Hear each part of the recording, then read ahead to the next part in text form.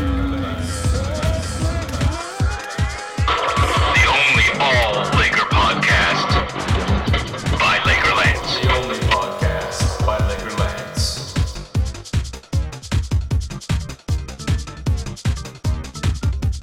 Laker fans, welcome back. I'm here to try to talk everybody off the ledge if I can. Who knows? Things are not looking good in Lakerland. People are frustrated. Fans are frustrated. The team is frustrated. Everybody is frustrated. What is going on? Well, I'm here to tell you, or to do my best. Thanks for listening to the podcast. I appreciate you listening. It's tough times right now for Laker fans. Tough time for the team. Tough time for the players.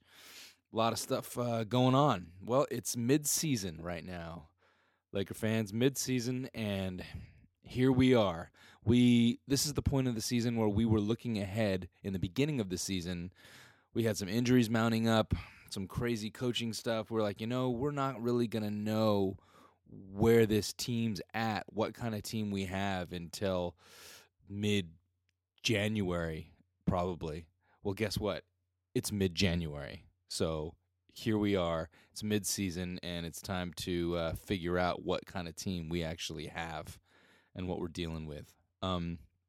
Lakers are obviously slumping right now. We just finished a 3-game road trip, which we went donut hole for wins, completely shut out in this road trip. Our home record is pedestrian at best, and our road record is dismal to embarrassing at best. We can't win on the road. We've only won this entire year one road game against a team that's over 500 this entire season. Okay, it's far worse than anybody expected it to be when the season started, and we didn't start off real great. But I don't think anybody imagined it would be getting this bad. Things are starting to kind of blow up in the locker room a little bit. The team had a team meeting today before the game. Today being the day of the Memphis game. Before shoot-around, they had a team meeting to kind of air stuff out. I hear it got kind of heated a little bit. Kobe pretty much went direct to Dwight saying, hey, do you not like the way I play? Dwight crawled up in a shell, didn't say anything. A lot of stuff was said and aired out.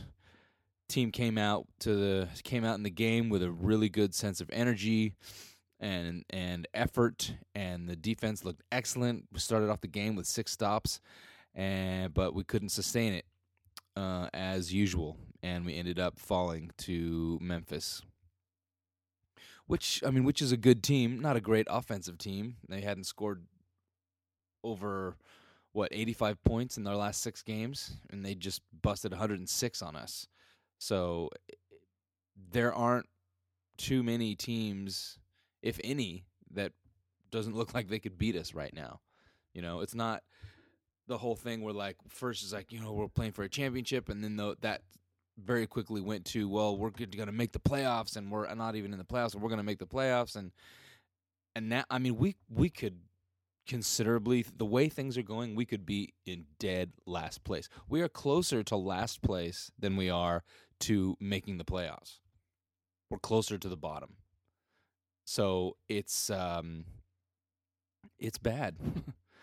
So what do we do? Where are we? Let's start. I want to try to explain this a little bit and figure out where we're at, why we're here, and hopefully what we can do or what's possible to do. I'm gonna be honest. It's looking pretty bleak. So let's start off with looking at some players. There's a lot of trade rumors going around, and people saying we should do this trade, we should do that trade, we should do this and that, and the team isn't really gelling together. The team has chemistry issues. Excuse me. All kinds of stuff. Yeah, the team is not really gelling that well right now. And when I say not well, that really means not at all. um, all kinds of stuff. I mean, we have good players. I believe. I believe we have a well constructed team. Just everybody is playing below expectation right now, and that's the thing. The bench, I believe, in the offseason was improved from last year. Obviously, our bench was dreadful last year. We got some improvement on the bench, but things aren't kind of gelling. I mean, we had the standout like last year from the bench was Jordan Hill, and he decided to come back to the Lakers and took less money to come back here to compete for a championship. Great player, great energy guy. Always, he's one of those guys that always is working, always giving 100% effort, and he ends up creating his own plays, creating his own shots. He's a master of the boards. They call him the garbage man on Twitter because he picks up everybody else's garbage. He went out with an injury, and he's out for the season. He just had his hip injury this morning. He has about a 6-month recovery time, so he's definitely gone for the year. Now, in terms of the injuries, which we have had a myriad of, the only real season-ending injury, I say that as of right now, who knows what could happen even tomorrow. As of right now, the only season-ending injury is to Jordan, which is a big blow to the team because he was really providing some really much-needed energy and spark off the bench. But as things would have it, or as Phil Jackson used to be fond of quoting the basketball gods have shone on us and taketh away Jordan Hill and giveth Earl Clark. Earl was just lounging at the edge of the bench all year long, and then when we got some injuries, he came in and played and was spectacular. Kept him in, played him again, and he continued to be spectacular. He's doing the exact same thing Jordan was doing, basically, is a complete energy guy, hustle guy. He has a little bit more offensive moves than Jordan does. He can still play the 4 just like Jordan was doing. It's amazing when we're so with everything bad that's happening. We are so lucky that we have Earl Clark right there that was just sitting there, not being used, completely being underutilized. That's not even the right word. He was not being utilized at all, and he's been fantastic, consistently fantastic. So we're so lucky that we have him to take up that slack that we have lost with Jordan Hill. The rest of the bench is kind of spotty, at best. I mean, we picked up Anton Jameson this year, which is supposed to be a great influx of scoring for the bench. He has been inconsistent at best, non-existent at worst. He spent, I think, 6 games in a row as a coach's decision to not play. He did score, I think, like 23 in a game this season, but most of the time he's been really, really spotty.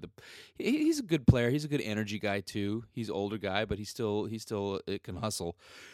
The problem with Anton is that he's a terrible defender, and it's not an effort thing. I don't think with him.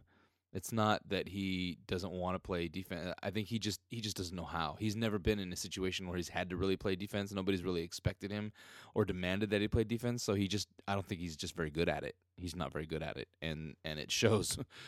He's like a sieve on the court defensively. He can score the basketball though. When the ball does move and he's on the floor, he actually does well, and he can score in kind of unconventional ways. And is a good player to have on the offensive end. Jody Meeks was real hot a while back, but for some reason he got into Coach Antoni's. I'm calling him Antoni this podcast. Coach Antoni's doghouse, and he hasn't really played many significant minutes. He was getting real hot from the 3. He's like the only real pure shooter that we have on the team, and with the offense that we're running right now, Antoni's offense, we desperately need pure shooters. So why he's been languishing on the bench is a little bit of a mystery to me. He's definitely an energy guy. He comes in and gives 100% energy all the time, which is not something that everybody on the team has been doing consistently. But Jody always did, so I really wish he would be able to play more and contribute more, but I'm not sure why the coaching staff is not letting him play.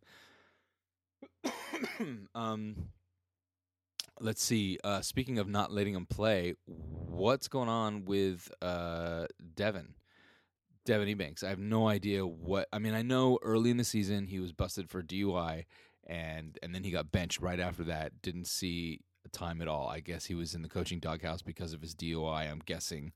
And then he got some minutes and got to play, and I thought he did really well.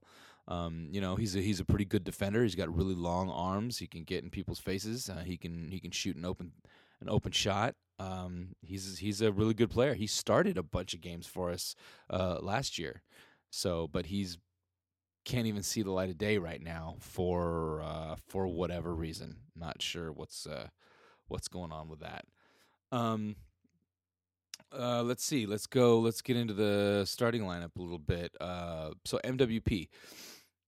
MWP is one of the guys, Metta World Peace is one of the guys on the team that, in my opinion, to my eyes, I watch every single game. In my eyes, he gives effort every single night. Every single minute he's on the court, he is giving maximum effort. And that is pretty rare on this team. So defensively, he's really stepped it up.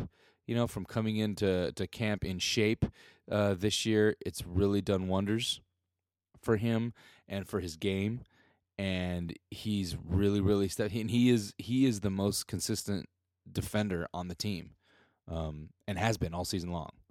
So thank goodness that we have MWP. He went in through a little slump when Antony decided to bench him and bring him off the bench because our bench was sucking so bad that we'll just take a starter and bring him off the bench, and that'll fix the bench. And it didn't. The rhythm was all off, and he didn't have a rhythm with the bench players, and he went into a really bad shooting slump. And then as soon as he came back to the starting lineup, all of a sudden he started shooting better. I firmly 100% believe that was not caused because he was pouting per se, because he got put on the bench, and so now he's not going to play as well because he's on the bench and he's pouting. And then once he got put back in the starting lineup, now he's happy and he's going to try again. I don't think he's not wired that way. MWP is like he's the closest thing we have to Kobe in that sense, that he doesn't decide when to try hard, when to work hard. He just does it because that's the only way he knows how. And that's what he does. Most guys are not wired that way, but I think we have a few of those guys on the team, which is a good thing. So I think Metta's been doing a great job this year, and I'm happy that we have him. Seriously. Let's see, Steve Nash. He's been okay, not great. He's been kind of inconsistent lately. The past few games, he's been a turnover machine, which is very unlike Steve Nash. And there's a lot of reasons for that. I think. I mean, one, the guys are really not confident. They're not confident in the team. They're not confident in the system. They're not confident in themselves. So the cuts are not clear. The cuts are not quick when guys are moving without the ball, and it's inconsistent. So it's really difficult for him to really gauge where guys are going to be. He knows where they're supposed to be, but he doesn't know if they're going to be there. And a lot of times he tries to thread the basket into places and then guys aren't there, or it gets picked off because there's that slight bit of hesitation either in the pass or in the cut, and that's all that other team needs to scope it off and pick it off. So turnovers are high, and a lot of them are coming from Steve Nash, and I think that's a little bit of an issue. He hasn't been shooting a whole lot either. He's a great shooter historically throughout his career, and he hasn't been shooting a whole lot. There was one game recently, was it the Toronto game? I think, um, or the Chicago game. I think it was the Chicago game where he actually scored 18 points, like the most he scored all year. I mean, he should be able to do that all night long, but he really tried to step up and do some scoring, and it was nice. It was a good thing for us. But I think Steve is a consummate team player. He never complains. He's always checking in and encouraging his teammates, giving direction and giving encouragement all the time. You see him doing it on the floor constantly, and even on the bench constantly. He's the one guy on the team that does that really tries to get everybody involved. And when I say tries to get everybody involved, I don't mean just as a point guard by passing the ball. I mean like talking to guys in between plays, communicating on the floor, really trying to get people involved, being on the bench, talking to guys on what they're doing, what they're not doing, getting people involved. He's really the only guy on the team that does that and is doing that. And thank goodness he is doing that. But he does need to kind of step it up a little bit because his turnovers are way too high. And with the talent that he has, he needs to score more, especially in the slump that the team is going through right now. So let's switch over to Pau. Okay, a lot of talk about Pau lately because he had some injuries. He discovered he had tendonitis in both of his knees. He has plantar fasciitis in his right foot, and so he sat out a bunch of games. And then he came back and was playing okay, and it hasn't been a good season for Pau. He hasn't been playing well at all. The past 3 games, he's been playing really well. When he came back off of his concussion, he missed I think six games when he got a concussion. When he came back from that, he came back really strong. He came back off the bench because he was coming back from an injury. He played well, and then the following game he started, scored 25 points, most he scored all year, and had 12 rebounds, I think. Really, really good game. And so, of course, Coach Antoni benched him after that and decided to bring him off the bench. And that's where he is right now. He's not happy about it. He doesn't like it, but the bigger picture, and he said this straight up, the bigger picture is the team, and the team needs to figure out how to win, and he's going to do whatever it takes as a team player so that the team can figure out how to start to get some wins. But if you ask him directly, what does he think about not starting? And no, he's not crazy about it, and that's honest. And he shouldn't be. I mean, he's never come off the bench his entire career, ever. He's always been a starter. I mean, he's a starter. He's an all-star. He ran as the unqualified leader of the Spanish Olympic team just this last summer, and they were incredible. He's not a bench guy. The only reason he's coming off the bench is because Coach Antoni has no clue how to integrate him with Dwight into the offense. He has no idea how to do it. He doesn't want. I don't think he even wants to do it. So the only thing he's like, well, he plays really good center. He plays good in the post, and that's where I want Dwight. So bring him off the bench so he can play in center, and then Dwight can play center, and then everything's good, right? Everything's fine. Well, no, it's Pau Gasol. It's a complete waste of time. I mean, I understand the logic behind if he plays better in the post than he does trying to be a stretch 4, then put him in the post. Okay, so then that means he's coming off the bench, and then you always have either Dwight or Pau on the floor at all times. And okay, that kind of makes sense. I understand. Okay, it's still a drastic misuse of talent, not to mention the even bigger picture of the mental effect that it has on a team who's been a starter his entire career, who is giving you everything that he has, who's playing hard right now, and one of the few guys on the team who's trying to figure things out, trying to get other people involved. You see Pau talking to guys all the time on the court, trying to talk it out, figure it out, where you're supposed to be, what are we supposed to be doing, here we go, being supportive. So let's bench him. Let's bring him off the bench. How can that? Pau has always been a guy who is he's not Kobe Bryant. in mentally, okay? And what I mean by that, I don't mean intelligence. I mean in terms of Pau can be affected by things. Pau is a human being. Kobe Bryant is not a human being, okay? Just get that idea out of your mind. Kobe's not human, so don't think of him like that. Pau is a human being, okay? When there are trade rumors every single day involving him, it affects him. He tries to not let it affect him, but it affects him. You know, if something huge goes down in his personal life, it kind of affects him. He tries not to, tries to be professional, but it affects him. Things affect Pau.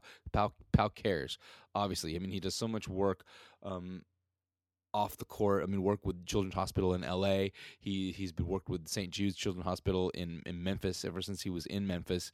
We had our game in Memphis. The first thing when the team got off the plane, everybody else went to the hotel. Except Pau got in a car and went right to St. Jude's Children's Hospital to spend time and go see the kids over there that he's worked with for years. I mean, he's got this huge heart. He loves the team. He's a family guy. He wants the team to do well. He wants the team to be successful. He said that he identifies himself with this team as a Laker. He doesn't want to leave. He doesn't want to go somewhere else. He's not demanding to be traded, even though he's coming off the bench. He still wants to make it work. You know, he's a character guy.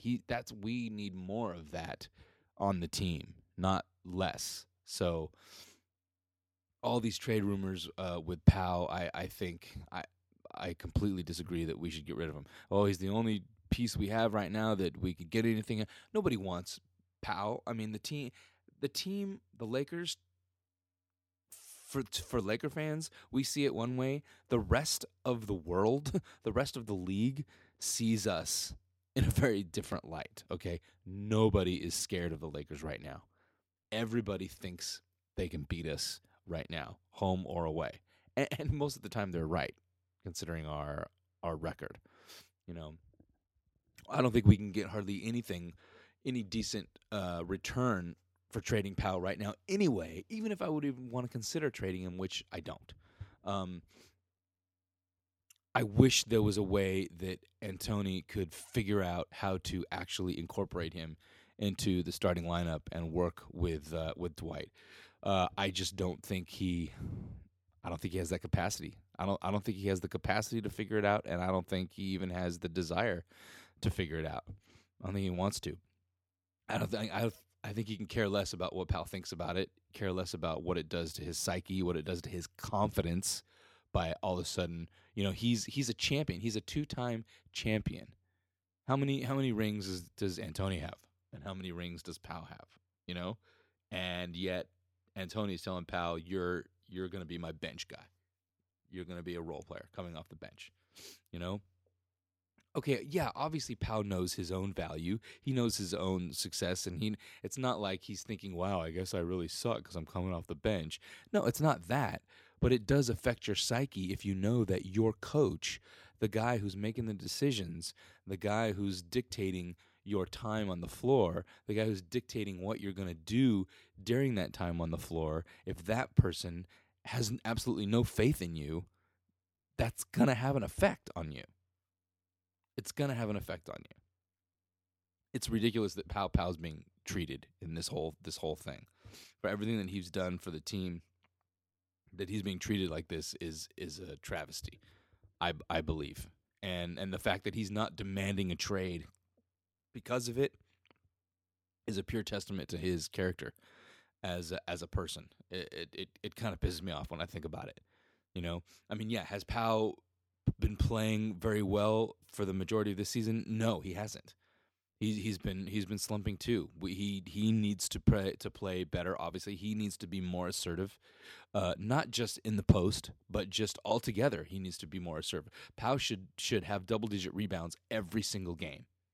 Okay, and that's on Pau. That's not on whether he's coming off the bench or whether he's starting or what the coach thinks of him or anything. That's all on Pau.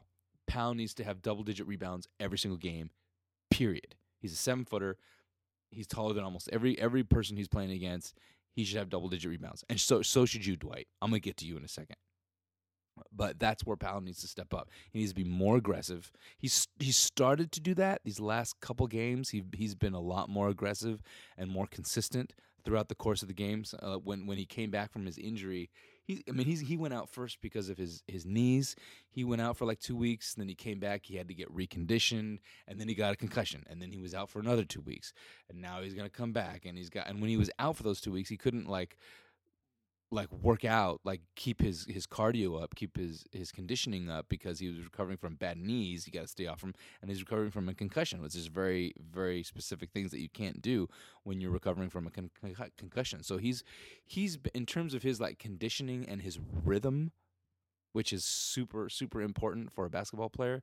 It's been off. It's been on and off and on and off and on and off because of these things that he's having to deal with. So now he's just starting to get his rhythm back, I think. And you can see it as his play is elevating. You know, he had a decent game tonight against Memphis, but yeah, he can do better. I believe he will do better, but he needs to. Powell needs to be more assertive on the floor, demand the ball more, and the one thing, regardless of the offense, regardless of where the ball is going, regardless of he's coming off the bench or starting, he needs to get more rebounds. He needs to make sure he gets double-digit rebounds every single game. Period. Done. End of story. Got it, pal? Do it. That's what you need to do. Okay? Cool. All right. Now let's move to Dwight Howard. Now, Dwight is, man, this is the thing here because he supposedly is the future. He's the future of the franchise. He's, 25, 26 years old, something like that.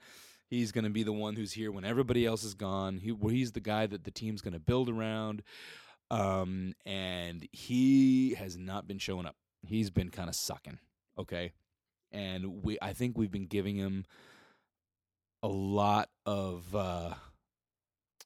we've given him a big free pass because of his back injury, and okay, that might be legit.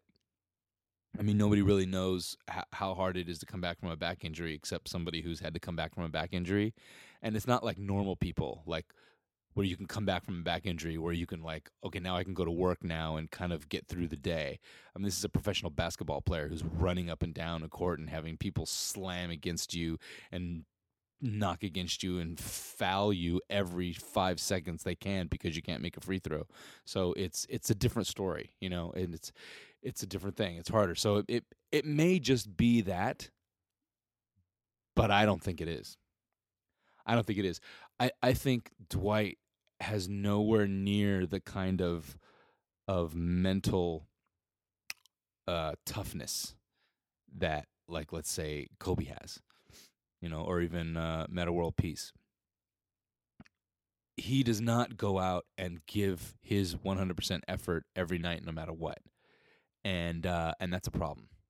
You can really tell when he's upset about something, or he's you know, there's all this talk about, well, he's frustrated because he's not getting enough touches, and you know, he's never really been comfortable with Kobe because Kobe's such an alpha male type, and I think Dwight's been threatened by that, and he's kind of been critical of that a little bit here and there, and I think he feels a little threatened by that. He doesn't feel comfortable because this is obviously on this team very different than all the years he's been in Miami. He's not just the man, you know, and I think because he's not the man, that affects him, and it affects his play.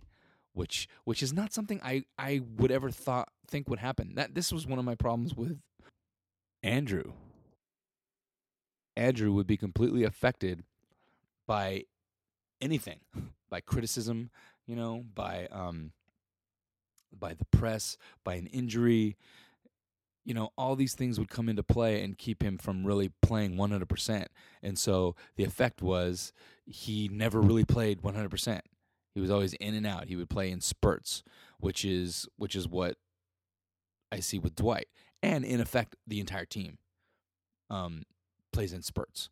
You know, when Dwight is upset about something or whatever, he kind of doesn't go out and give 100%. And that's not something I ever saw with him before he came to the Lakers. I'm a little surprised that that's happening, but I'm also real disappointed that that's happening. Because, like I said, that was one of the main problems that I had with Andrew. And I'm seeing it with Dwight, because when he comes out, like, all right, I'm going to make a point. I'm going to make a statement. I'm going to come out. I'm going to do this. He's amazing. He's had a couple games where he's done that. And this game, he came out with Memphis. They had the team meeting. Kobe called him out. He apologized to the press, say, I've been acting immature. I got to think about just dominating on the floor more rather than complaining about touches. Yes, yes, yes, yes, yes. Then he came out and played like a beast on the defensive end in the first quarter. And then late in the second quarter, he re-injured his shoulder, and he was out for the rest of the game. And he might be out for longer than that. So it's like that. I think that's kind of a microcosm of the entire season. You know, you have this problem, and then you say, you know what, we're gonna get past this problem. We're gonna deal with it. And Dwight was like, I'm just gonna go out and I'm gonna be dominant no matter what. And this is my job. The team is not gonna have success unless I dominate. So that's what I'm gonna do. And he goes out there and he starts dominating defensively, and things are looking good. And then he hurts his shoulder and he's out. And I think that's the constant emotional roller coaster that the team has been on, which has caused such a huge problem with their consistency and their chemistry, which I'm going to talk about also, you know. But with Dwight, I think that's the only way that he's going to be successful, and the only way that the team is going to be successful is if that's what he does every single night. He comes out with a purpose. I am going to dominate this game. I'm going to play. See, instead of complaining or pouting that you're not the number one guy on the team, then go out and be the number one guy on the team. Period. You know, that was the problem with Andrew. He was all upset because Pau was the second option, Kobe's the first option, and he's only the third option. So, you know, Coach Brown was like, "All right, fine, you're the second option now." And he kicked Pau to the curb. And then Andrew couldn't step up. He couldn't step up and be consistent. You know? And I see the same thing with Dwight. So if he can figure that out, and hopefully if he's not injured and out for the rest of the season now with his torn labrum again, then I think we might have something that we can build on. But that's Dwight's thing. Dwight has to shut up, quit whining, quit complaining, and I'm talking about in press conferences, interviews, and on the court. He's got to quit complaining to the refs, quit and letting yourself get stripped of the ball every time you touch it, every time it comes to you in the post. You want to have more touches? You want to get more touches? Quit letting yourself get stripped of the ball every single time. Quit complaining, play better. You want to be the man? Then be the man. If you want to dominate, then dominate. Quit bitching and get to work, okay? That's what needs to happen. That's what needs to happen with Dwight. That's what needs to happen with the whole team. But it's got to start with Dwight, okay? Because he is the backbone of the team.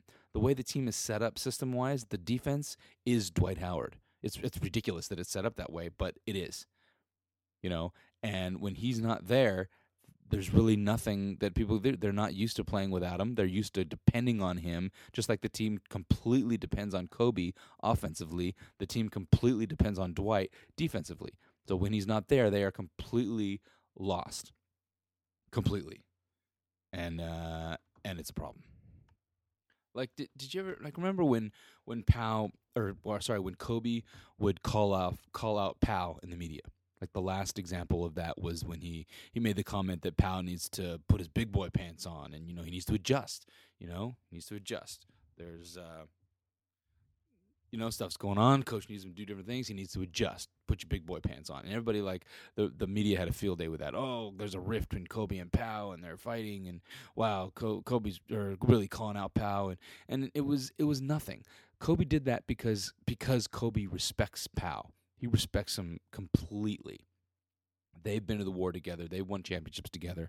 He knows what Pau's capable of, and he knows that Pau can take it. Pau's a man. Okay, Kobe can call him out like that publicly, and he's not going to fold up. He's going to step up and do better. Look back over the past few years when Andrew was on the team, and think of all the times that Kobe publicly called out Andrew. And I'm not talking about the little video that those two kids recorded of him in the parking lot of the grocery store where he went off on Andrew and talking about trading for Jason Kidd. I'm not talking about that. Normal interviews, how many times did Kobe call out Andrew? Yeah, 0. Donut hole. He never did it. He never did. If anything, a lot of times he would surprisingly support Andrew. Say, well, yeah, I know what he's going through, and it's tough, and this and that. He would never call him out publicly. And the reason, my theory, is because he never had really any respect for him as a person. Because he knew if Kobe called out Andrew publicly, he would fold.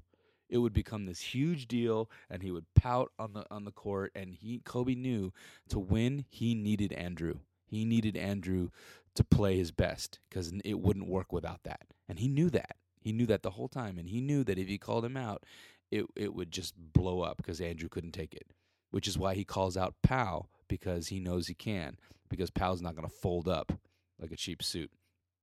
Okay? And now think about the times that Kobe has called out Dwight publicly, right? Hasn't happened. They're still building that trust, or trying to. I don't know if it's working or not. It's kind of going to depend on Dwight, I think. If Dwight can handle being on the same team as Kobe and know that, Kobe's an alpha male, Kobe's going to be Kobe, and can you be Dwight while Kobe's being Kobe? That's what Dwight has to figure out. And I think that's what Kobe's waiting for Dwight to figure out and hoping Dwight's going to figure out. But we'll see. But that's the deal with that. Let's get into Kobe, okay? Lot of talk, as always, about Kobe. I mean, there's always Kobe's the savior of the team. Kobe's a ball hog. Kobe's selfish. Kobe is the problem with the Lakers. Kobe's the problem with the offense. The ball sticks because he just wants to go and isolate and jack up shots and all this stuff. And obviously, both of those things are exaggerations. Kobe sometimes runs ISO too much and he jacks up shots. Sometimes, the offense is not a free-flowing machine that it's supposed to be right now. Kobe is pretty much the only guy on the team, other than maybe Dwight Howard, who can actually create his own shot. Everybody else needs the system to work, needs the system to work for them, get them the ball, get them open shots, and then they can score. Actually, you know what? I'm going to put Earl Clark easy into that category too, because we don't run any plays for him, and he still gets his points. He still gets his nuggets, per se, every game. That's because he creates his own opportunities through hustle and rebounding and hustle and being there, and he creates his own points and he gets them. But Kobe's really the only person on the team other than Dwight who can really create his own shot, and so he does that. And let me tell you, people. Now, I've been saying this for a while. Some people might agree, some people might disagree that Kobe is not the problem in the offense. If Kobe has been so many times the absolute only thing keeping us in games. If he were to stop shooting, you think things are bad now? You can't even imagine how bad it would be if Kobe wasn't there scoring the ball the way he does. I mean, nothing would happen. It would be, but you know what? You don't have to believe me, because everybody's going to find out sooner than later, because Kobe's only got 1-2 more years left, and then we're going to go into the after Kobe time of the Lakers, and people are going to find out real quick how things are going to be different. Oh, yeah, things are going to be different because the ball's going to move now, and now the ball's going to be flow. It's not going to get stuck, and now, yeah, okay. We'll see. I mean, sure, that may be true to an extent, but we'll see if the ball goes in the hole as much as it does right now. So like I said, he's really a lot of times the only thing keeping us in games. Every time when we countless games this year, we've been behind. We get behind by double digits because they don't hustle, and then all of a sudden they start hustling, and then they start working, and then they start scoring, and then we build ourselves back out of this hole, and it's not quite enough to catch up, and then we lose at the end. How many times has that happened this year? I can't even count how many times that's happened this year. But almost every single time that it's happened, the time that the team starts getting back in and starts scoring again starts with Kobe scoring the ball on his own. Sometimes running the offense, sometimes not, but still scoring. So be thankful that you have Kobe Bryant, folks, because you're not going to have him for very much longer.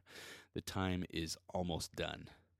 So, well, how long is that time? Well, actually, I've talked about that specifically. So you can go back and listen to some previous podcasts if you missed that, because I talked in depth about how long I think Kobe is going to play or not play. So, but I'm telling you, it's not that long. Now, Kobe. Here's the thing with Kobe. Kobe needs a strong coach, okay? Because the reason that Kobe can always score at will, and the reason that he can make game-winning shots at the end of games is because he has the mindset that he can always make any shot.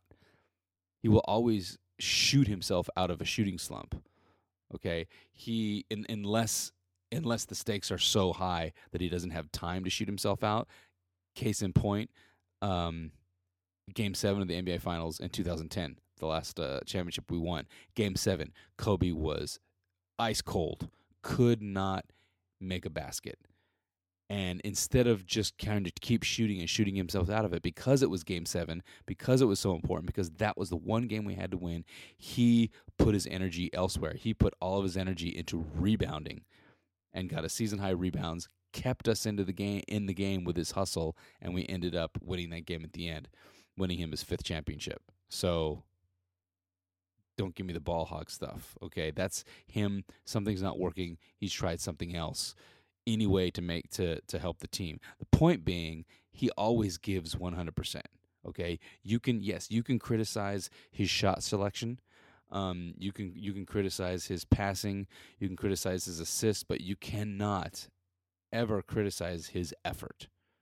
And that's the one thing that most of the team is lacking, is that consistency of effort. And that's what Kobe brings every single time. Now, the problem is that Kobe I said before, it was kind of half joking. I said he's not human. He's not a human being. And the point I'm trying to make with that is that you have to think of him that way. Kobe is an instrument, okay? He is a tool. And what I mean by tool, I don't mean like he's a tool. I mean he is a tool as in an instrument. He's an instrument. He's an assassin, okay? He's not somebody who's going to run the entire offense and go and have to defend the best player on the other team and then go and run our offense and score more points than everybody else. He can't do everything. Even though if you tell him to do that, that's what he'll do. He will give everything he has to do that.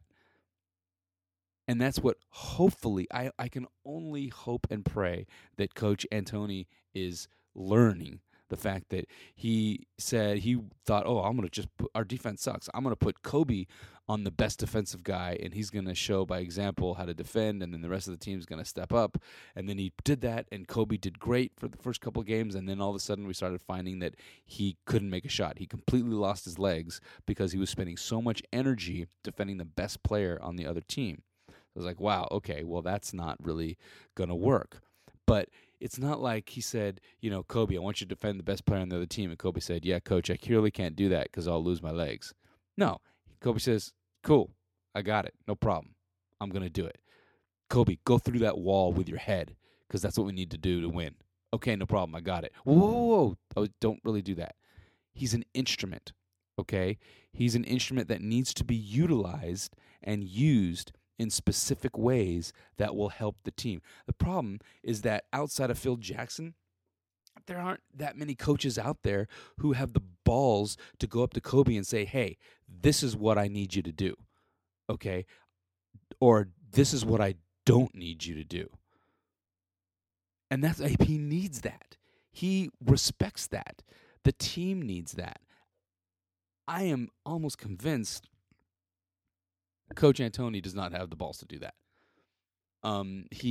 Except for when he told him he has to defend the best player on the other team, which hopefully he realized was a stupid idea because he can't run his one horse into the ground, which he's doing. I mean, Kobe has like almost a season high, a league high in minutes. I mean, he's playing an average of 39 minutes a game. I mean, he's 34 freaking years old. He's played 17 seasons, and he's playing 39 minutes a game. That's just lazy coaching. I mean, it's like, oh, sure, Kobe's the best player on the team, so he's got to play. He's got to play the most. Okay, that sounds all great, and you can say, oh, yeah, well, he's making, $21 million. He should earn every penny. Okay, I'm with that. I don't disagree with that, but the reality of that is that you're going to run him right into an injury. If he keeps playing these kind of minutes, it's not like Kobe's going to take it easy. It's not like Kobe's going to think in his head, okay, I'm playing a lot of minutes. I need to go easy here to make sure that I don't get injured. No, he's going to play hard 100% every single minute that he's out there on the floor. So if you put him in a situation where he could injure himself or put himself in a position where he could get injured, guess what? Yeah, he's going to get injured. And that's on you, Coach Antoni. Okay? You have to be aware of that. You have to look out for that. That's one of your major jobs. One of the only jobs that you have as a head coach in game situations is manage the minutes. Well, nobody else is stepping up. Nobody else is generating the offense. I have to play Kobe. Oh, well, maybe you should consider coaching the rest of the guys. Maybe you should consider finding a way to get everybody else involved. Find a way to get the offense running like it's supposed to. Find a way to get the defense running like it's supposed to so you don't have to run Kobe into the ground, idiot. He is an instrument. They call him the Black Mamba because he's like a snake. He's a cold-blooded assassin. He'll do whatever needs to be done or whatever you tell him that needs to be done, and he'll do it full out. Not everybody on the team will do that, which is why the team sucks so bad right now. But you have to take advantage of the skills that you have. As a coach, you have to take advantage of the talent that you have on the roster. And you have to know that's what Kobe is. Whatever you tell Kobe to do, he's going to do and do it full out. So you can't tell him to do everything. That's just lazy coaching. You have to coach everybody else. You have to get the rest of the team up to a certain level. Not up to his level, because that's just not going to happen. But get them up to a level where he can come in a specific role and dominate that specific thing. And that doesn't have to be the same thing all the time. It can change depending on the opponent. It should change depending on the opponent. But it's got to be that specific. You got to have that kind of specificity in your coaching and that kind of knowledge. And again, I don't think he has it. They lost the game today, like 7th game in a row or something like that. After the game, they asked Kobe, so what happens now? And Kobe said, hey, we have to go back to work tomorrow. We just have to go back to work tomorrow. He's of one mindset. We're going to work hard. We're going to work hard. We're going to do everything that we can to figure this out and pull ourselves out of it. He never doubts. He never doubts that they can. He never doubts that they will. That's something you need. You need that with everybody. But guess what? There's a problem, though. Kobe says we're going to have to go back to work tomorrow. Problem is, sorry, Kobe, Coach Antoni canceled practice tomorrow. He's canceling practices right and left. This team has no idea what they're doing defensively. They suck offensively, and they never practice. I mean, practices are so few and far between in the regular season anyway because you're constantly traveling, you're constantly playing games. You really don't have that much time to practice. And every time they do have a practice, he gives them the day off. I don't get it. I really don't get it. Which brings us to Coach Antoni. Okay, what the hell is he doing? Now, first of all, let me say that I was very vocal and positive when he got hired. I truly believed, like I felt the front office believed, that this was the right thing to do for this team at this time. obviously hindsight is 2020, and right now it's really popular to say they should have hired Phil Jackson, and we would be so much better with Phil Jackson. I still don't necessarily know if that's true. I mean, it certainly appears that it couldn't be any worse than it is right now. So it probably would be better with Phil Jackson. But the problem, a lot of the problems that we're having right now, the lackadaisical attitude at times, the inability to sustain effort throughout the course of a game, players not giving 100%, that kind of stuff started under Phil Jackson. I mean, that we were doing that stuff in the championship years. We just got away with it.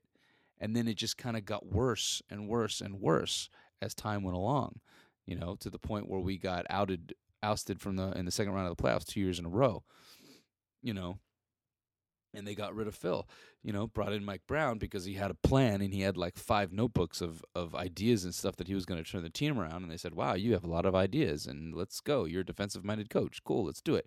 Obviously, we know how that worked out. And that's another thing. We can say, well, shoot, they fired Coach Brown this year after, 5 games. Could we really have been this worse with Mike Brown? Probably not. I mean, we'd still be dealing with a lot of the same things. The injuries happened. The injuries would still be there. He might still be dealing with the lackadaisical effort and inconsistency with effort, because I don't think that Mike Brown had any really more control or motivation over the team than Coach Antoni does.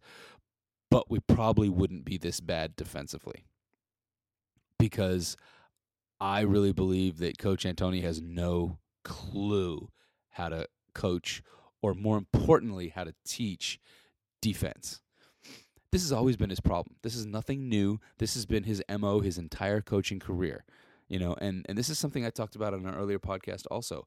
The biggest thing, before he was hired, he was quoted as saying, I understand that one of my weaknesses as a coach is in defense. And the next time I get an opportunity, I'm going to put myself in a position where I'm going to bring in somebody to make sure and fill that void, so that weakness is not there. And you're like, yes, awesome. Now we hired him. So who's going to bring in as his defensive-minded assistant coach? Nate McMillan. McMillan was on the board. He was available. Maybe he'll bring in Nate. And who's he gonna? He didn't bring in anybody. Damn. So he just kept the same staff that was here under Mike Brown, who, like Eddie Jordan, who's here to work the Princeton offense, which we're not running anymore, but we still have Eddie Jordan, and we didn't really bring in a defensive coach. Okay. Oh, don't worry, it's all going to work out. It's all going to be fine. Once Steve Nash is injured. It's all going to be fine. Once Steve Nash comes back, it's going to fix everything. Is it really going to fix the defense? It's going to fix everything. Once Steve Nash comes back, it's going to fix everything. Well, how did that work out? Steve Nash is back. He's playing every game, and we still suck. And you could argue that we suck more now than we did even when he was out with his injury.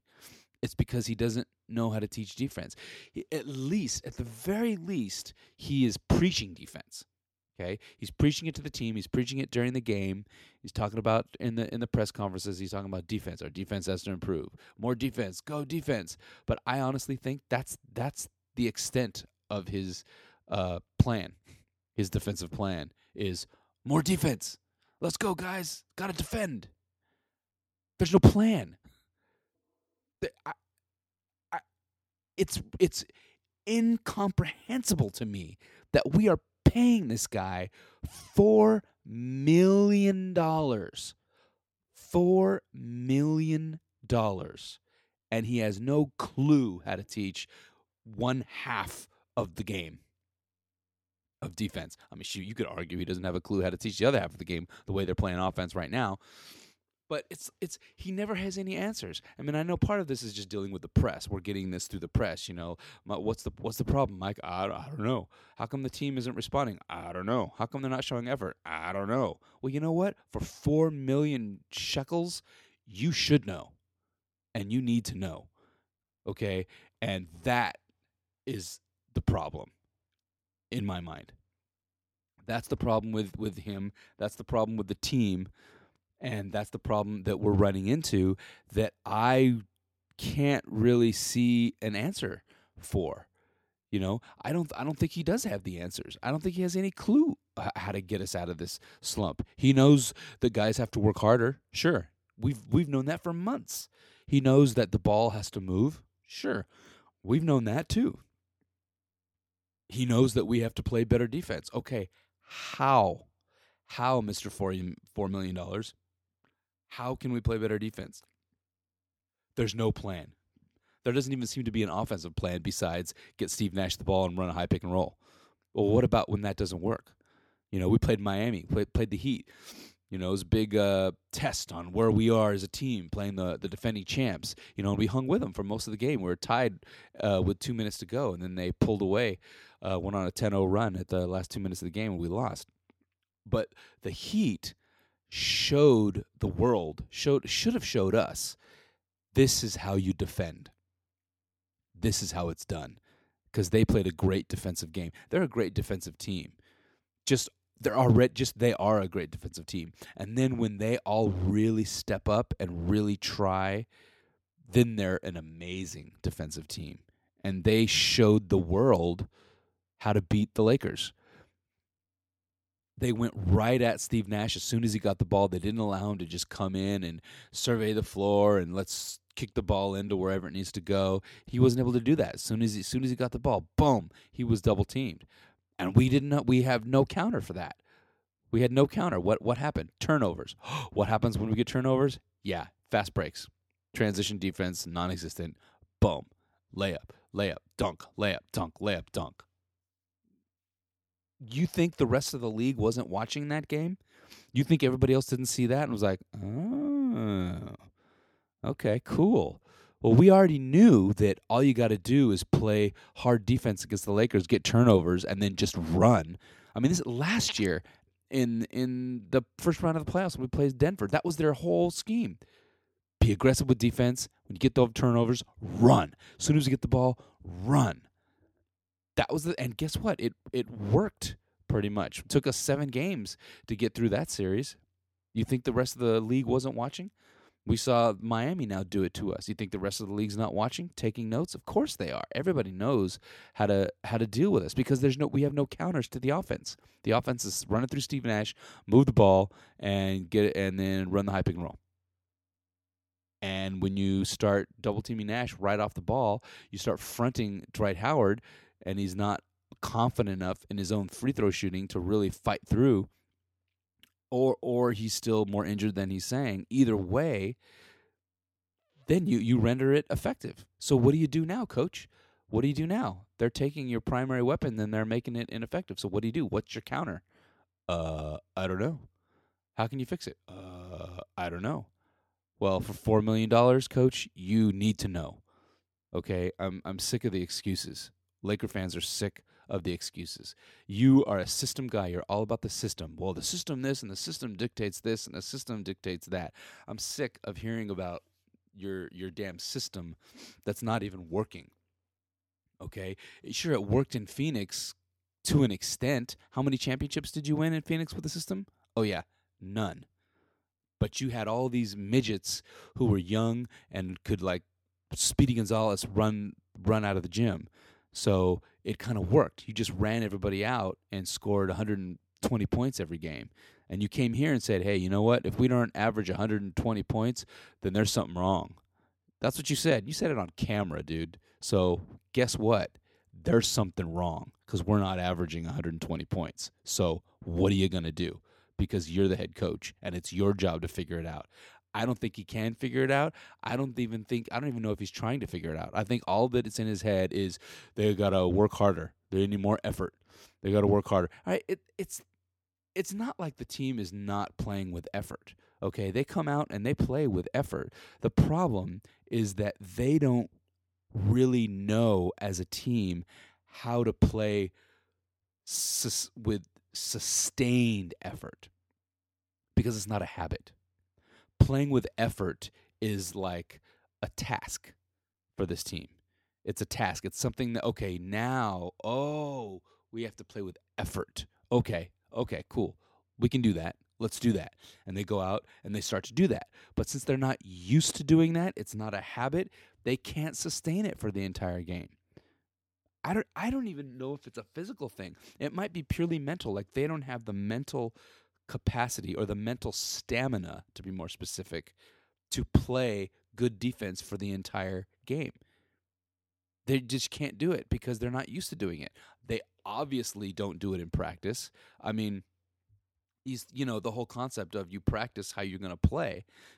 If you have focused practices, and if you come out and play 100% in practices, then you just do the same thing in the game. Well, I mean, it's easy to say like on a purely competitive sports level and like youth sports, but in the NBA, it's not. It doesn't really work that way because practices, you don't really get a chance to practice a lot, and two, they're not long practices and they're few and far between, and a lot of times they're on game days, and so a lot of times the practice on an NBA day is just like a walkthrough on the court. And so it's difficult it's difficult to impossible to kind of game intensity in a practice. So it makes it even harder for these guys if they're not trained to do it, if they haven't been doing it since they're kids, and that's like the only way that they know how to play. Then it's really difficult to get them to do that. You have to have practices where that is your focus. You have to come in and know that today we're going to practice how to have energy, how to have sustained energy for long periods of time. And I think it is more mental than physical. I mean, these guys are professional athletes, okay? It's not like they're fat slobs coming off the couch trying to drag themselves around a basketball court. Okay, these are professional athletes. It's not like they can't run up and down a basketball court. It's the mental energy that it takes to sustain that kind of defensive intensity throughout the entire game that they don't have. And they don't have it because, one, they're not expected to do it. Two, they're not shown how to do it. They don't practice it. They don't even practice. He keeps canceling practices. They suck and they get blown out of a game, so you cancel practice. You don't have that much time left, Coach Antoni. You need to start practicing. You need to fly back from Memphis, and as soon as they get off the plane, take the team right over there to Sepulveda, to El Segundo, and get on it and practice. But see, you can't do that if you don't have a plan. You got to have a plan, and I don't think he has a plan. Any kind of success when you're talking about groups of people, team sports specifically, for success you got to have three things. You got to have desire, you got to have a plan, and you got to have the will to carry it out. Okay? That's something we do not have. Now, I think most guys on the team have the desire. I think that's there. A plan? No. I don't think we have a plan. I don't think the offensive plan is fleshed out enough to be effective. There are no counters, and I think there's no defensive plan whatsoever. So if you were to have a plan, then you also have to have the will to carry it out. I think right now guys are looking for they're trying to capture the will to carry out the plan. Because we talk about energy, we got to come together as a team. We got to support each other, and we got to really support each other and come together. That's the will to carry it out. That's the desire. But if you don't have a plan, then you're beating your head against a wall. If it's like the Sisyphus complex. If you're carrying this huge boulder up this mountain, you can have all the will and desire in the world, but if the mountain doesn't end, you're never going to get to the top. If you have no help getting that boulder up the mountain, if you don't have a system of pulleys and levers and something that's going to help you get that boulder up, no matter what happens, it's not going to happen. If I say I want you to break through that brick wall with your head, I want you to break through that brick wall. Okay? Do you have the desire to do it? The only way we can win is if you break through that brick wall. Okay, I want to win. I have the desire. Good. I have the will to carry it out. Good. That means you will go and slam your fist in your head against that brick wall and you will die. That brick wall is not coming down unless you have a plan. You have to have a ways to the means to do it. And if you don't have that plan, all the desire in the world, all the will in the world isn't going to make a bit of difference. You gotta have a plan. And right now, I think the Lakers are they're busting their heads against a brick wall because they don't have a plan. And that is coaching. I've been saying all season long that the problem with the team is leadership. I've been saying first it was effort, and then the reason that the effort is the problem is because of leadership, team leadership and coaching, both. Okay, going back to what I said about Kobe earlier, Kobe is an instrument. He's a deadly instrument. He's one of the most deadly instruments in the league, but he's still an instrument. You can't expect him to be the Black Mamba per se, ice cold assassin per se, and be the leader of the team who is going to support the other fellas and make sure everybody's feeling good about themselves, make sure everybody is involved in the game plan, making sure everybody's confident and feeling good about what they're doing. That's not who he is, okay? Like it or not, Kobe's never going to be that guy, okay? I'm going to say it. Kobe's not a good leader, okay? Kobe will never be a good leader. He's tried to be a good leader. He first started in 2005 when it was, okay, Kobe, this is your team now. It's all about you. We got rid of Shaq. It's your team. Okay, I'm going to try to be a leader now. And he's tried to do the things that you need to do as a leader, but it's not part of him. It's not who he is. He's not good at it. It's like Kobe trying to be the leader of the team is like Antoine Jameson trying to play defense. Sure, he'll try to do it. But he's not good at it. He's not going to be that successful at it. And that's what it is with Kobe, you know? But thank goodness we have Steve Nash, because that's what Steve Nash is. He is that type of guy. And you know who else needs to be that type of guy? Dwight Howard needs to be that type of guy. Really the future of this team, then he needs to figure out how to do that right now. Not only do you need to be able to dominate in the paint, dominate on the floor, you need to figure out how to be a leader, because guess what? Your personality, Dwight, unlike Kobe, your personality is fitted to that. You could be that. You could be a great leader. You could be so much more of a leader than Kobe could ever be. You have the opportunity to do something better than the omnipotent Kobe Bryant, which I think is how Dwight looks at Kobe right now, and is not necessarily in a good way.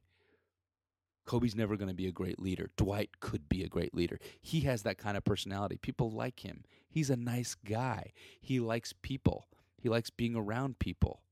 That's not who Kobe is. Kobe wants to win, period. Kobe wants to kick your ass on the court, period, and dominate. That's what Kobe wants. That's what makes him happy. Dwight wants that too. Dwight wants to win. Dwight wants to be successful, but Dwight also wants you to like him. He wants everybody to be happy. He wants people to have fun. Kobe could care less if you're happy or if you're having fun. Okay? That is something that potentially could make Dwight a way better leader, team captain, than Kobe could ever be. But he will never be able to do that unless he adopts something from Kobe's game, which is his determination and his will. His 100% commitment to effort every single night, all the time. Shaq definitely didn't have that. Dwight could. I always thought of Dwight as always being a maximum effort guy until this season. He needs to continue to do what he tried to do tonight before he injured his shoulder and come out and be that maximum dominant guy every single night. And then if he does that, he automatically earns the respect of his teammates. He automatically earns the respect of the coaching staff. He even automatically earns the respect of the rest of the league. And then once he has that, all he has to do is just be himself, and he will become that leader. He will become that team leader that he has the potential to be, that he's not right now. Because right now he feels like he's not allowed to because he's on the team with Kobe Bryant. So he can't really be that type of a leader. Give me a break, okay? If you want to be that type of a leader, you could be that type of a leader right now. Right now. Because it's something that the team is lacking. It's something that not only is the team lacking, but it's something that the team needs desperately. Okay, right now the only person doing it is Steve Nash. But he's talks like this all the time, and he doesn't have a big voice, and he doesn't have a big personality, so it's kind of hard for him to really motivate people to, yeah. That's not who Dwight Howard is. Okay, it's like Steve has the skill and he has the desire to do it, but he doesn't have the tools per se. And when I say tools, I mean he can't go out and completely dominate the game like Dwight Howard can. He doesn't have this huge, larger-than-life personality that everybody loves like Dwight Howard does. So he doesn't have that potential to be that type of a leader that Dwight Howard could be. And he must be if he's going to remain a Laker. Which brings us to, will he remain a Laker?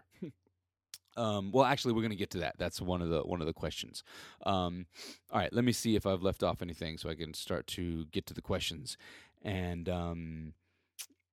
wrap this up. So we talked about Antony.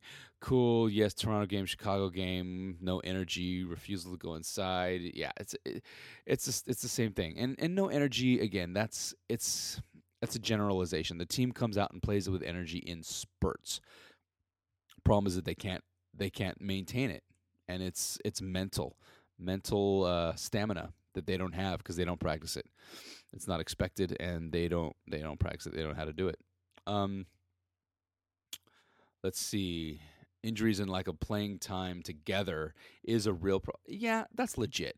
You know, it's true. Like so when we played Oklahoma City the other night, who we play again in a couple days, they said something like the starting lineup for Oklahoma City has played together 80 games in a row, I think, at that time when we played them. 80 games. And I think our starting five had played together for 3.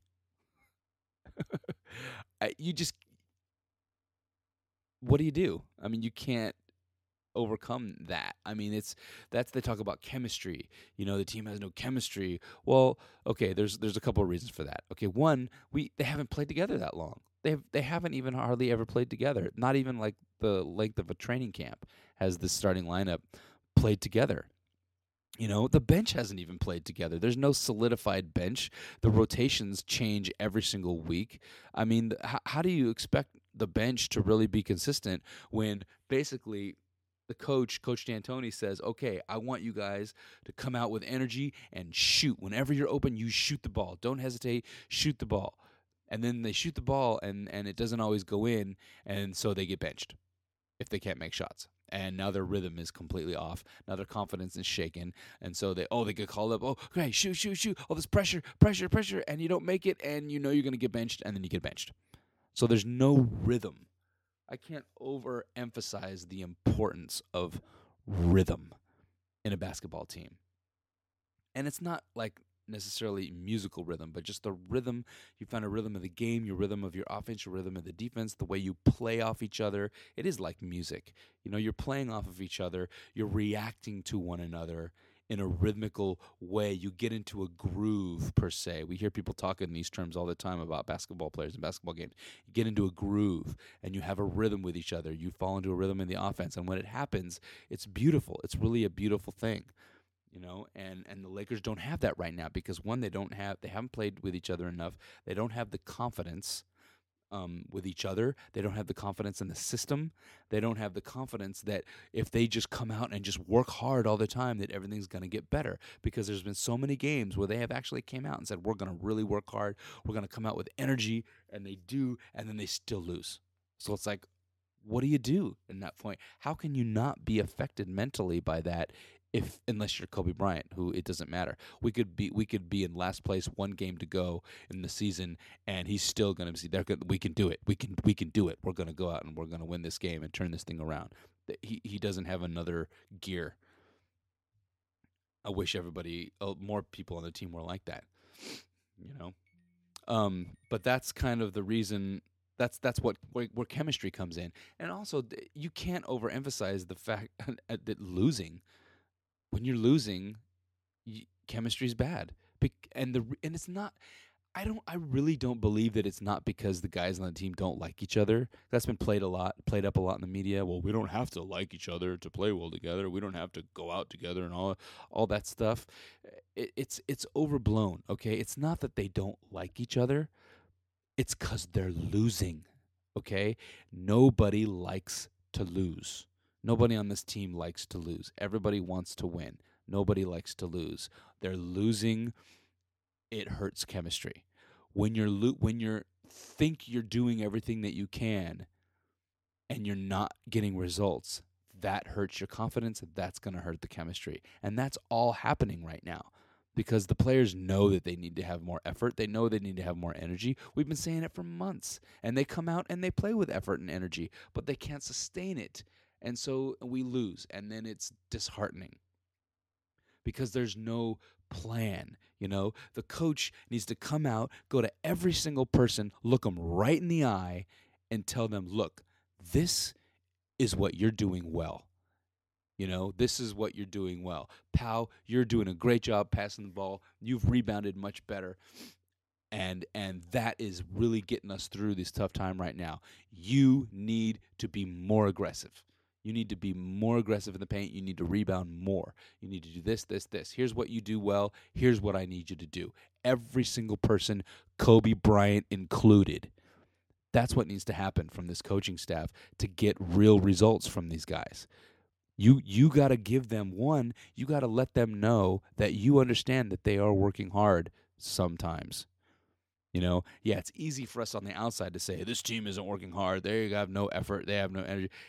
Like I said, it's an overgeneralization, and that doesn't do them any good because they are playing with energy often.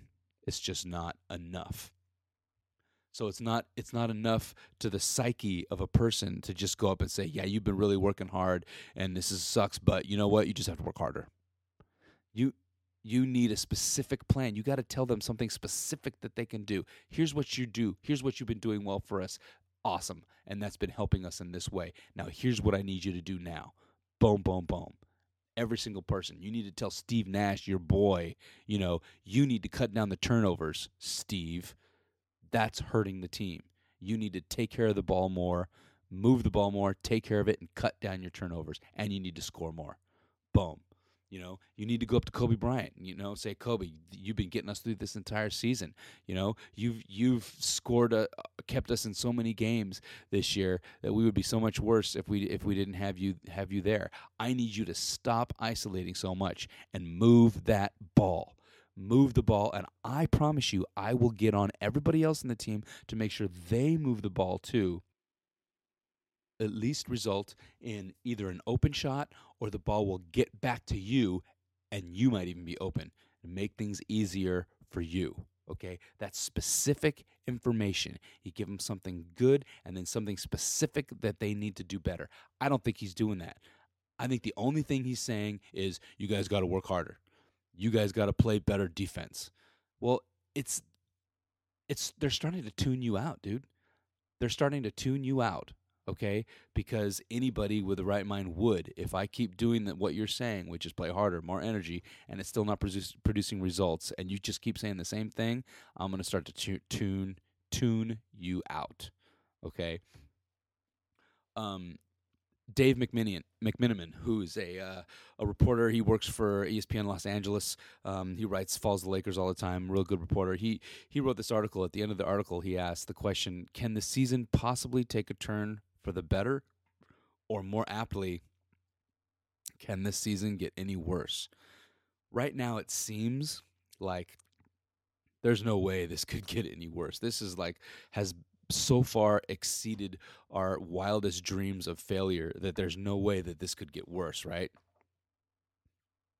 Wrong.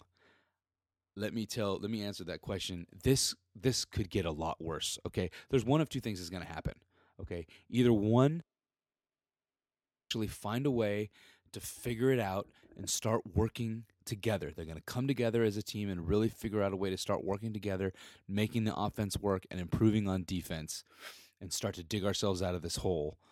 Or, and unfortunately, this is the more likely scenario, or two, this team is literally going to implode upon itself.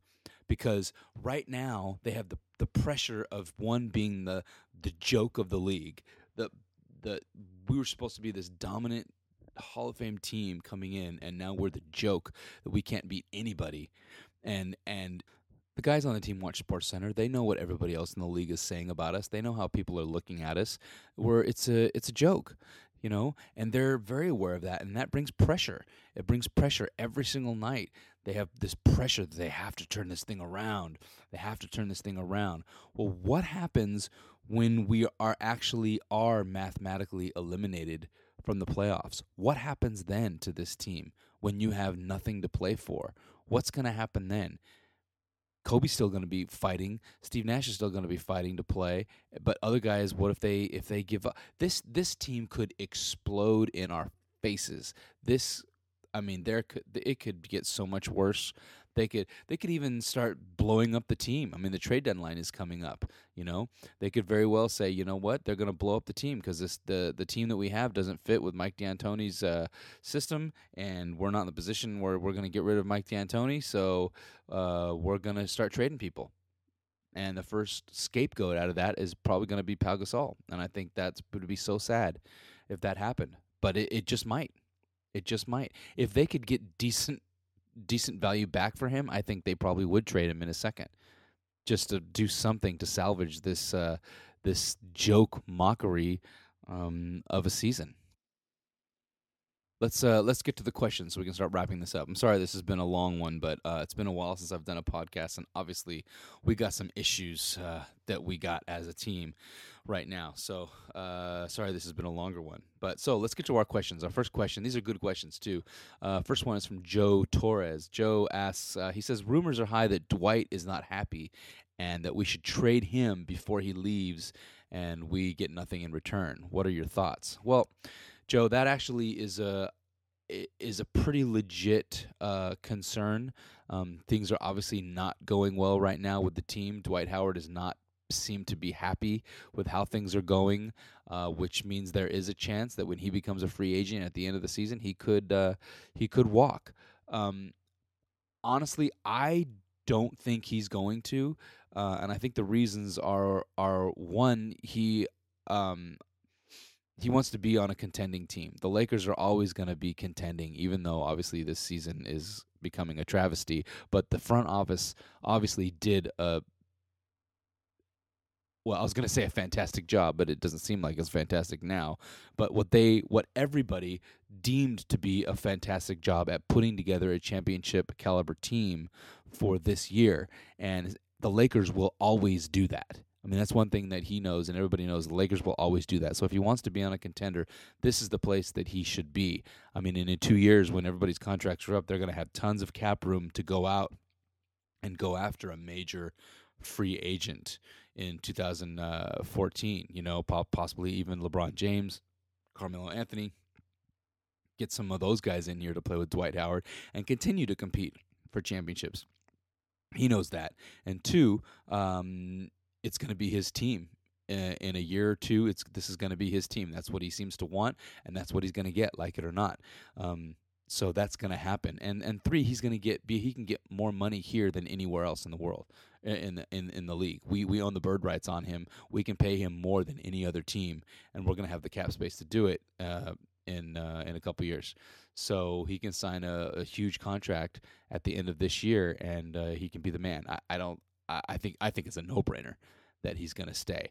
The real question, based on how this season is going, I think the real question in my mind is, should we keep him? Should we not? Is Dwight going to want to stay? But should we keep Dwight Howard because of his seeming inconsistency in his play and in his effort and in his attitude? Okay, so I think what happens in the rest of the season, or at least from here to the trading deadline, is real important. And the attitude that Dwight Howard has and the effort that he puts out, the consistent effort that he puts out or doesn't put out on the court, I think is going to play a lot into it. Because really, if he's not going to step up now, then how do we know he's going to really step up when he's the man? If history teaches us anything, he probably won't, which means he never will be the guy that we want him to be. So is that really the guy that we should build our team around? That is the real question, I think, that should be considered. Now, my personal opinion is I think he will. I really do. I think he will do that. I think he wants to be the best that he can be. Sometimes he just allows himself to be a little immature about it. But I think he can, and I think he will. I really hope so. But that's my opinion. That's my take on that. I don't think he's leaving. Even if we crash and burn this year, I don't think he'll leave. And if he does, he does. Whatever. Life is a gamble. This whole thing is a gamble. Do we trade him? Do we not trade him? Is he going to leave? Is he not going to leave? But that's the one thing that our owner does better than anybody else is gamble. He's a gambler. That's what he does. Yeah, he's the owner of the Lakers, but he's a gambler. He's a card shark. Jerry Buss, he's a gambling man. He knows when to hold him, when to fold him, and that's his job. So I think he knows better than anybody how to deal with that situation, and I'll let him handle it. But that's my opinion on it. Second question comes from Ramiro. Ramiro has a good question. He says, okay, I'm a Laker fan. Now, at what point would it be acceptable for me to start tuning into Clippers games more? Okay. I think that's an excellent question and something that deserves to be answered, okay? Because my opinion on this is something that I assume is going to be different than a lot of Laker fans out there, judging from the comments that I read on social media. I like the Clippers. I've always liked the Clippers, okay? I'm not a bandwagon fan. I'm not jumping on the Clipper bandwagon and go, woo, red and blue, Clippers, Lakers suck. No. Lakers number one, obviously, regardless of what happens, okay? But the Clippers, to me, this is kind of apropos considering that we just played Memphis the night that I'm recording this podcast. Memphis is the team that has Pau's little brother, Marc Gasol, on it. The relationship that Pau and Mark have is the relationship that kind of I have with the Clippers. Personally, it's his little brother. Obviously, you support your little brother. You want your little brother to do well. You want your little brother to win, except when he's playing you, and that's how Pau comes across and thinks about it. I think he loves his brother Mark. He wants him to have success, just not against him. When they're playing the Lakers, he wants to beat them. And that's the same thing with the Clippers. I hate losing to the Clippers. I absolutely hate it. But I don't mind when the Clippers beat other people. I see it as like they're the little brother, and they've always been the little brother. And if you're a Clipper fan listening to this, I know that pisses you off because that's the one thing that Clipper fans hate is that Laker fans or Lakers look at them as the little brother because they don't want to be the little brother. If there's anything that a little brother wants to do to a big brother, it's kick that big brother's ass, and that's how they feel about us. And that kind of explains the dichotomy and relationship between the Clippers and the Lakers, I think. And that's okay. I think that's cool. They should have that feeling because that's how kind of little brothers think. But as a big brother, and the only reason that we're the big brothers because the Lakers, face it, they have 16 championships and the Clippers have none. So there it is. But they're coming up on their own. And I love to see the Clippers succeed and have success. I think they have a great team right now. I mean, plus half their team are Lakers anyway. I mean, there's like 4 former Lakers on there on the Clippers. So how could you not voot? How could you not root for Caron Butler and for Rony? Who can't root? Who's not going to root for Rony Turiaf? Lamar. I mean, these are some of my favorite Lakers when they were on the team. Guys that you were crushed when we lost them. I was crushed when Lamar left, when Rony left. I mean, Caron Butler was on that team for that long, but he was still a great player when he played with us. I mean, Matt Barnes was here very recently. These are all Lakers in my mind. So yes, go. I support those guys, and I hope they do well. And from a pure basketball sense, as a fan of the game of basketball, the Clippers are playing some damn good basketball right now, and you gotta respect that. And I think you should allow yourself as Laker fans to enjoy that. It's still L.A. The Clippers are from Los Angeles, from Staples Center. It's our home. We share it with them. And judging from the deal that they just signed today, we're going to share it with them for the next 10 years. So get used to it. It's familia. So I completely support the Clippers. I've been watching Clipper games. The only thing that I don't like about watching Clipper games is the damn announcers. Those two guys, they're the biggest homers that I've ever heard. It's ridiculous listening to those guys talk. Like the players on the team are God's gift to basketball. It could never do anything wrong, and it's man. I mean, they're a good team and they're playing really well together. But dudes, come on. I mean, I listen to our regular announcers, and they're always like when the players are sucking, when they're not playing well, or when the other team does well. And it's easy to say now that the Lakers as a team are sucking, and the Clippers as a team are doing great. So it kind of falls into that a little bit. I understand, but bottom line is, I think there's nothing wrong with watching Clipper games right now. There's nothing wrong with supporting the Clippers. I say definitely support the Clippers. As long as they're not playing the Lakers, and when they are playing the Lakers, screw them. They should lose. Period. That's how it is. But when they're not, go Clips. I'm not going to fly any Clippers flags because I got to support the purple and gold with my colors all the time. But I mean, yes, go Clips. I think you should definitely support them and enjoy watching Clipper games. I just watched Clippers play the Thunder, and it was a good game, really great, entertaining game. And as Laker fans know, not all Laker fans lately have been entertaining games. So go to where the entertainment is, as long as you don't just jump off the bandwagon. I'm not saying let's all jump off the Lakers, screw the Lakers. Now we're Clipper fans. No. That's not what I'm saying. I'm saying support the home team is what I'm saying. Okay, last question. Thank God. This is from Gabe Dulick. He's contributed to the show before. This is a great question, and I really want to answer this. He says, if Laker Lance were the owner, decision maker, what would he do? Who would he trade, and who would he slap in the face to wake up, of course? Okay, thank you so much for asking me that question, Gabe. And here is what I would do. Okay, first of all, I would slap everybody in the face. I would go put everybody in the locker room and slap everybody in the face. And then I would do what I said before, is tell them, each person, look them right in the eye, this is what you've been doing good for the team. This is what we like about you. And now this is what we need you to do better after the slap. And then maybe slap them again after you tell them. That's what I would do with each one of the players. Now, in terms of trading and all that stuff, okay, if we're dealing with like La La Fairyland hypotheticals and I can do whatever I want to do no matter what, then I would fire D'Antoni. I would get rid of him, and I would get another coach in there. Yes, I know there's no way this can happen, even if it's not me making the decisions. Obviously, I know I'm not going to make the decisions, but I know that even whoever is the people who are making the decisions, there's no way that can happen because we're already paying Mike Brown's salary. We're already going to be paying Coach Antoni's salary, even if we fire him, and then we'd have to bring in another head coach, pay his salary. We're going to pay 3 head coach salaries in the millions each during the same season. It's not going to happen.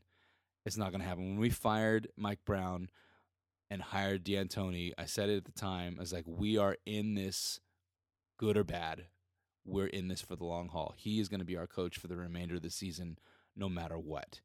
And I think that's a problem because it might dictate trades that we might have to make just to try to make his system work, because the only way he can coach is if he coaches his system. And we kind of screwed the pooch here, I think.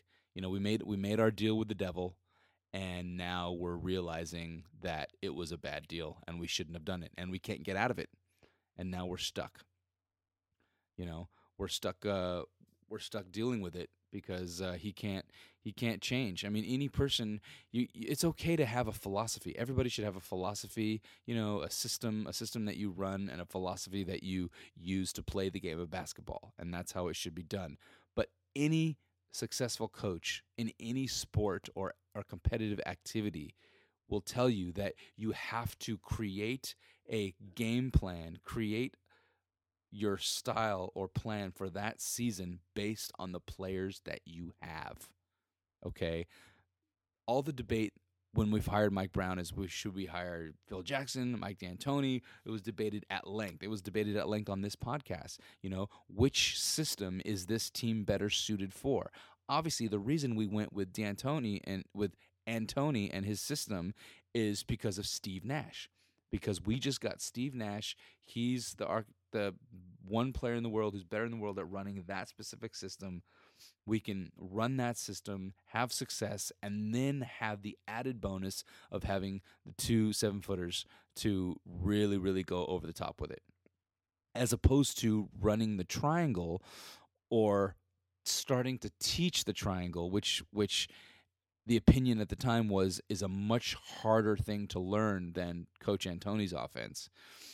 When they're already confused about the Princeton offense and now bring in another confusing offense that only 3 guys on the team have ever played before out of 15, and start learning that in the middle of the season, it was going to take too much time, and it didn't make sense, and that made sense to me. But the reality is neither one of those 2 systems really fit this personnel.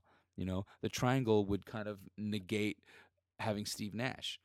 Running Mike Antoni's run and gun system kind of negates having the 2 7-footers. So either way, no matter what coach you bring in, he's going to have to adjust his system and adjust his style to fit the personnel that you have. That's what every successful coach has ever done in every single championship in the history of the world. Okay? You can't just bring in a pre-existing system and make your team fit into it no matter who you have. You're going to have slight adjustments. Sometimes they're slight, sometimes they're not slight. What's the one advantage that we have right now over the entire rest of the league? I think about that. That sounds kind of weird to say because like right now you're like, really? We have an advantage over everybody else? What is that? And we do. We have one advantage over every single team in the league. Is it our speed? No. Is it our defense? No. Is the one thing that we have that nobody else really has to the same extent that we do is our size. Our size. This has been our advantage for the last 3 or 4 years. Okay? Our size. Nobody can compete with our size. So why the hell would we trade away one of our 7-footers if that's the only advantage that we have to try to fit players into this pre-existing system? We're going to give away our one advantage? It makes no sense. It makes no sense whatsoever. The one advantage that we have is our size, the fact that we have both Pau and Dwight. That's a combination no other team in the league has. The Miami Heat can't compete with our size. Oklahoma City can't even compete with our size. Nobody can compete with our size if we utilize it to the extent that is possible. And that's what he's not doing. That's what Coach Antoni, I don't even think he has a desire to do. He doesn't have a plan to do it. He doesn't have the desire to do it. He doesn't have the will to do it. We've got nothing. That's what's so frustrating. That's why I would totally get rid of him if I had to. If I had the choice. Get rid of him and bring in somebody who could take the talent that we have, which is still considerable. Regardless of our record, it is still a considerable amount of talent, and take it and be able to make it work together. Could Phil Jackson have done that? I don't really know. I don't know. Would he have completely negated Steve Nash and having him? Maybe. That might have happened. I don't know that he would have been able to do that. I don't know. I mean, Phil's got an ego too. I don't know if Phil would have came in here and be like, okay, I'm going to completely change my system to make it fit with the current players. I mean, he might have, and it's easy to say that now. It's easy to say, of course, Phil Jackson, he's a genius, and of course he would have done that. We don't know that. We don't know that he would have done that at all. My fear, when we were first talking about what kind of coach to get, is that he wouldn't do that. So it's kind of silly to just assume now, because things are going so bad, that, yeah, he would have done that. You can't say that. Okay, so brings us to the obvious question. Okay, Lakerland, so you're going to get rid of the coach. Who are you going to bring in? What kind of coach are you going to bring in? Well, okay, we need somebody. What's the let's talk about the ideal head coach situation that we would want to bring in, right?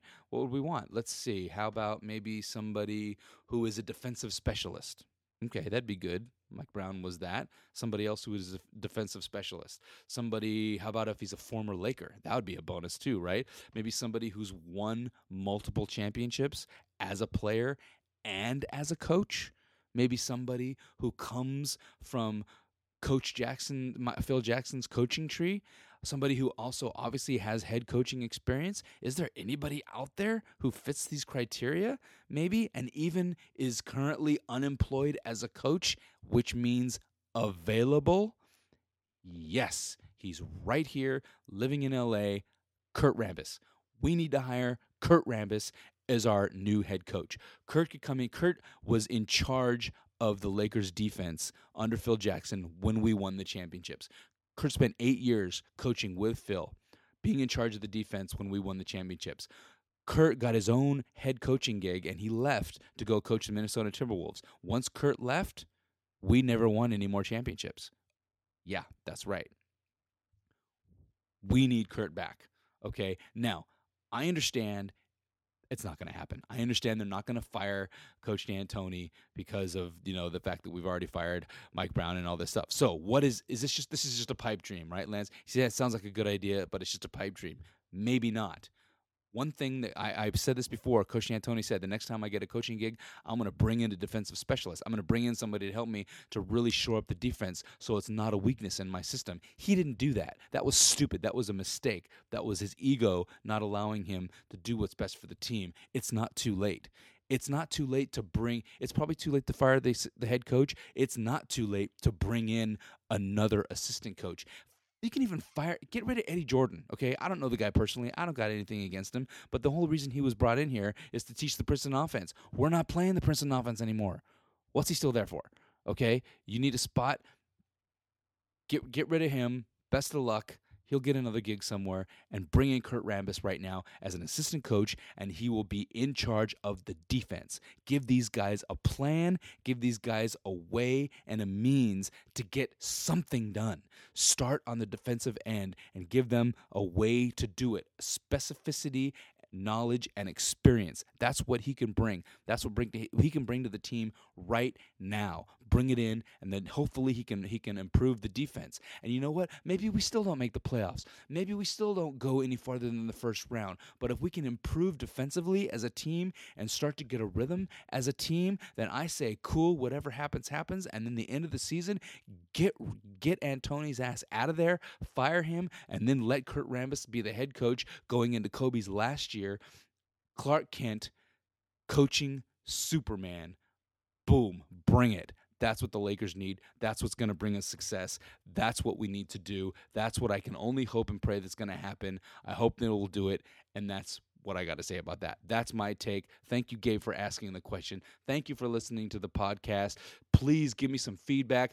Come check us out on Facebook. You can check us out at First Take with Lance, or Facebook / First Take with Lance. Come over on Twitter, First Take W Lance. Hit us up, give us a follow, give us some feedback. Tell me something you like. Give me your questions. I will answer your question on the show. Promise 100% every single time. Thanks for the feedback. Go Lakers. Let's not give up. There's still a chance. Stay with the team. Stay loyal. I'm out. Bye.